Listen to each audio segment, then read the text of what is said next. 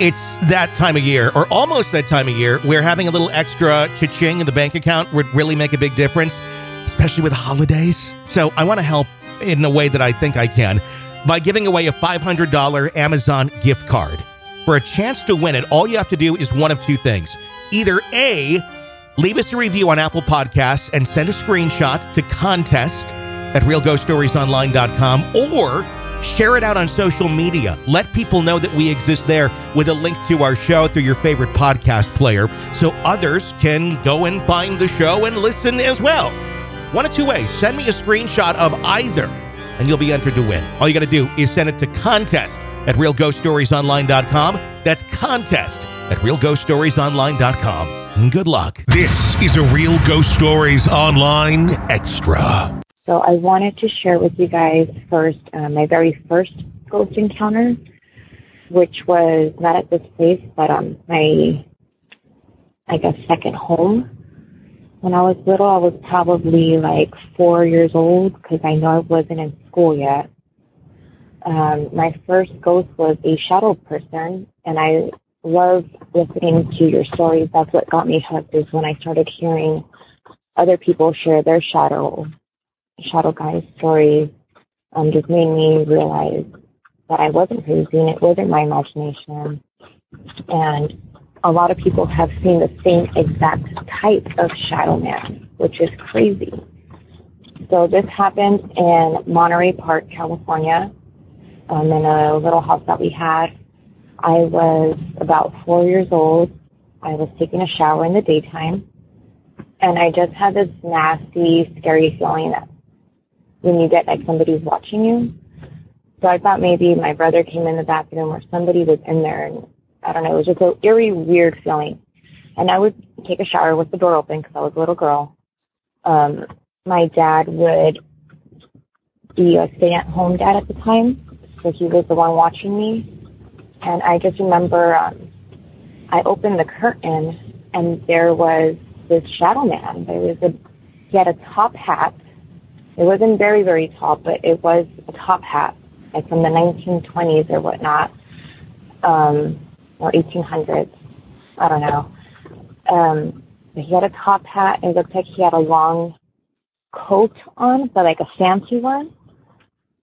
And you could see his mustache in the shadow, which was weird. So it was almost like he was walking sideways, because he was at the side of the shadow, as if he was walking alongside by me instead of facing me. So you could see his mustache, which was really unique. It was one of those mustaches with the curl. So he had that. It was a top hat, the curl mustache. He was really tall, or the shadow made it seem like he was, and really skinny, super skinny. And I just remembered I screamed at the top of my lungs. He was just walking along the wall, and there was no way that this shadow could even exist because there was no window on that side, and our window led to our backyard, so it's not like it was somebody walking from the street and somehow some shadow just appeared. And it was a full body shadow from the bottom of the bathroom floor to the wall. You could see his feet also. You could see the shoes. They're like just really fancy shoes also. You could tell like I guess he was going to a ball or something, or he was just a businessman from back in those times. That's how he looked to me. But I just remember it freaked me out, and I screamed. And even when I screamed, he just kept walking along. My dad came in and he asked me what was wrong, and I just jumped out of the shower and I, naked and all, and just ran into his arms and started crying. I couldn't even explain to him what happened, but I told him that there was a man and there was a shadow man. And the crazy part was, he appeared to me a couple times, not too many times, but he would appear a couple times. There was another time, my dad had me on the top of his shoulders. We were walking in the backyard of that same house. We had a really long backyard, and there was a brick wall that went all the way around it. And my dad was carrying me on his shoulders, and I freaked out again and, I was like, get me down, let's go inside. And he's asking me why, what's going on. And I told him the shadow man's there again. He's walking along the brick wall. I could see him.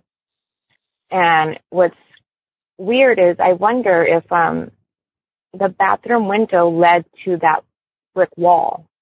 So when I would see him pass through the bathroom, I wonder if he was walking through and continuing on to the backyard. And like you guys have mentioned in your past stories, it could be like the house wasn't there maybe in the past time. It was a street maybe back then. And he was just going along his business, going to where he was going back then. I don't know. But that was my very first ghost encounter. Ever since then, because of that, I had to take a shower with my dad or my mom in the bathroom with me, or I would freak out. And that happened until I was about 13 years old, to be honest with you. If I had girlfriends over when, being a kid, 12 years old, 13, my neighbor come over, I would tell her that I had to take a shower and I'm sorry, but she had to stay in the shower, not in the shower, but in the bathroom with me and talk to me, or my dad or my mom would have to do that. And if I knew that they walked out, I would run out. I would grab a towel and just run out. There was no way that I would stay in a bathroom by myself. And I don't know what made me stop getting scared of that. I think it was until I had a boyfriend. Like once I got a little bit older, I was too embarrassed to be scared of it. I never did see it again from when I was a little girl, but it freaked me out so much that it stayed with me in terror. Let me see. Let me not ramble on. I hope I don't get cut off. But I wanted to tell you guys about a little girl that I saw in the house in Rowland Heights. That was I think the worst one. That was physical encounter, the one and only physical encounter that I ever had. So I was sleeping in my room and I had my back towards the door. And all of a sudden, I don't know what time it was the middle of the night though, I felt pressure on the sides of the blanket. Like when somebody sits down while you're laying under your blankets, you would feel those blankets tighten. So that's exactly what I felt. But it was on both ends. And it wasn't so heavy. So it felt like a person for sure, like crawling up my body from outside the blankets. So pressure was going down and they were going up. They were crawling up because I could feel the hand pressure and then their knees. And that freaked me out. So I started to try to pray and I couldn't. I kept forgetting the Our Father. I could only say, Our Father who art in heaven, and that's it. Then I would forget the prayer. So I knew it was something bad because I've heard, I guess, like bad spirits of the devil, tries to cut you off from finishing your prayer so your prayer won't get to heaven or get to God, to help you, I guess. So I couldn't finish my prayer and that was even freaking me out even more. I start hyperventilating. I can't breathe. And then it kept going up, walking and crawling up my body. And then all of a sudden, I feel a hand touch my shoulder. And I was wearing a tank top, so it was like skin to skin. And oh my God, I don't even remember if it was cold or hot. I just know I felt pressure on my arm, on my shoulder. And it was trying to turn me around, like nudging me, like come on, like wake up, kind of. And I was like, oh, fuck you. So I remember I had my eyes really wide shut, as tight as I could, and I said to myself, okay, well, if you want to turn me around, I'll turn myself around. So I flopped around really quickly, and I tried saying a prayer again, and I said, please, I'm going to open my eyes now, just don't freak me out, okay, because I have seen stuff my whole life, so this wasn't the first time I've seen stuff, but this was the first time something touched me. So I just kind of said it in my head, I'm going to open my eyes. Just don't freak me out, please. Don't be scary. Don't be ugly. So I open my eyes and I see this little girl. She's like between 5 and 7 maybe. She's blonde. She has her hair in a ponytail. She's standing to her side, right in front of my door. My door's shut though, locked. That's another story why I locked my door. And she's standing there. She has a tank top, raggedy white dress. Looks like she's been crawling in the dirt with it. It's just all ripped up and it's dirty, but it is white. And she's glowing, like just brightness coming out from her. Glowing, glowing, glowing. But I can't see her face. Her hair is messed up in her ponytail, so it's covering the side of her face. And I felt bad for her. So I go, okay, well, maybe she's coming to me for help. So I close my eyes again and I say a prayer and I ask God to take her where she needs to be. And, she can't be here, but have her find peace. And I open my eyes and she's gone. So I was like, okay, but I'm still freaked out. So I tried booking it to go to my parents' room.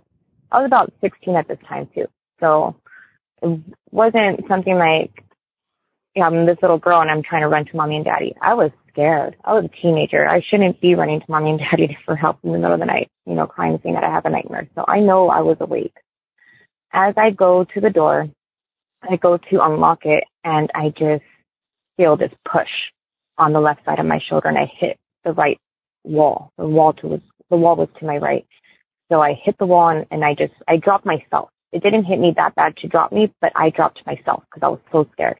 So I dropped myself and I grabbed my knees and I'm hugging my knees and I'm just crying now. And I'm like, oh my God, like this thing is going to trap me in my room. Like, what does it want? Like, I thought it was a nice little girl, like an angel or something, but obviously not. So I don't know how long I stood there for, but I did, just shaking and crying and praying till finally I got the courage again to get up and get out of my room. So I did. I got up. I was shaking so bad I couldn't unlock my door. I finally got it open. I got out of my door. I closed the door behind me. I ran to my parents' door, closed their door behind me. I locked their door and I jumped between both of them. And I am just bawling at this time. And my parents are like, what's going on? What happened? Like I don't know what they thought. I thought I broke up with my boyfriend or something and I was heartbroken. But my mom was like, talk to me, tell me what's going on. And I just couldn't. I couldn't even breathe. So she just says, okay, don't worry about it. Just go to sleep. I'll hold you. You can tell me tomorrow morning. So that's exactly what happened. The next day I tell her what I told you guys. And she says, oh, sweetie, that's just a guardian angel. If you want more real ghost stories and access to the world's largest audio archive of ghost stories, become an extra podcast person, an EPP. Sign up now at ghostpodcast.com or patreon.com/real ghost stories. Hey, got a crazy family? Love hearing stories about crazy families? Then you need to check out our brand new podcast called My Crazy Family, available wherever you get podcasts. Just search My Crazy Family right now, press subscribe, and don't miss any brand new episodes of My Crazy Family. You can even share your stories if you so please. We'd love to hear them. My Crazy Family. Search and subscribe wherever you download podcasts.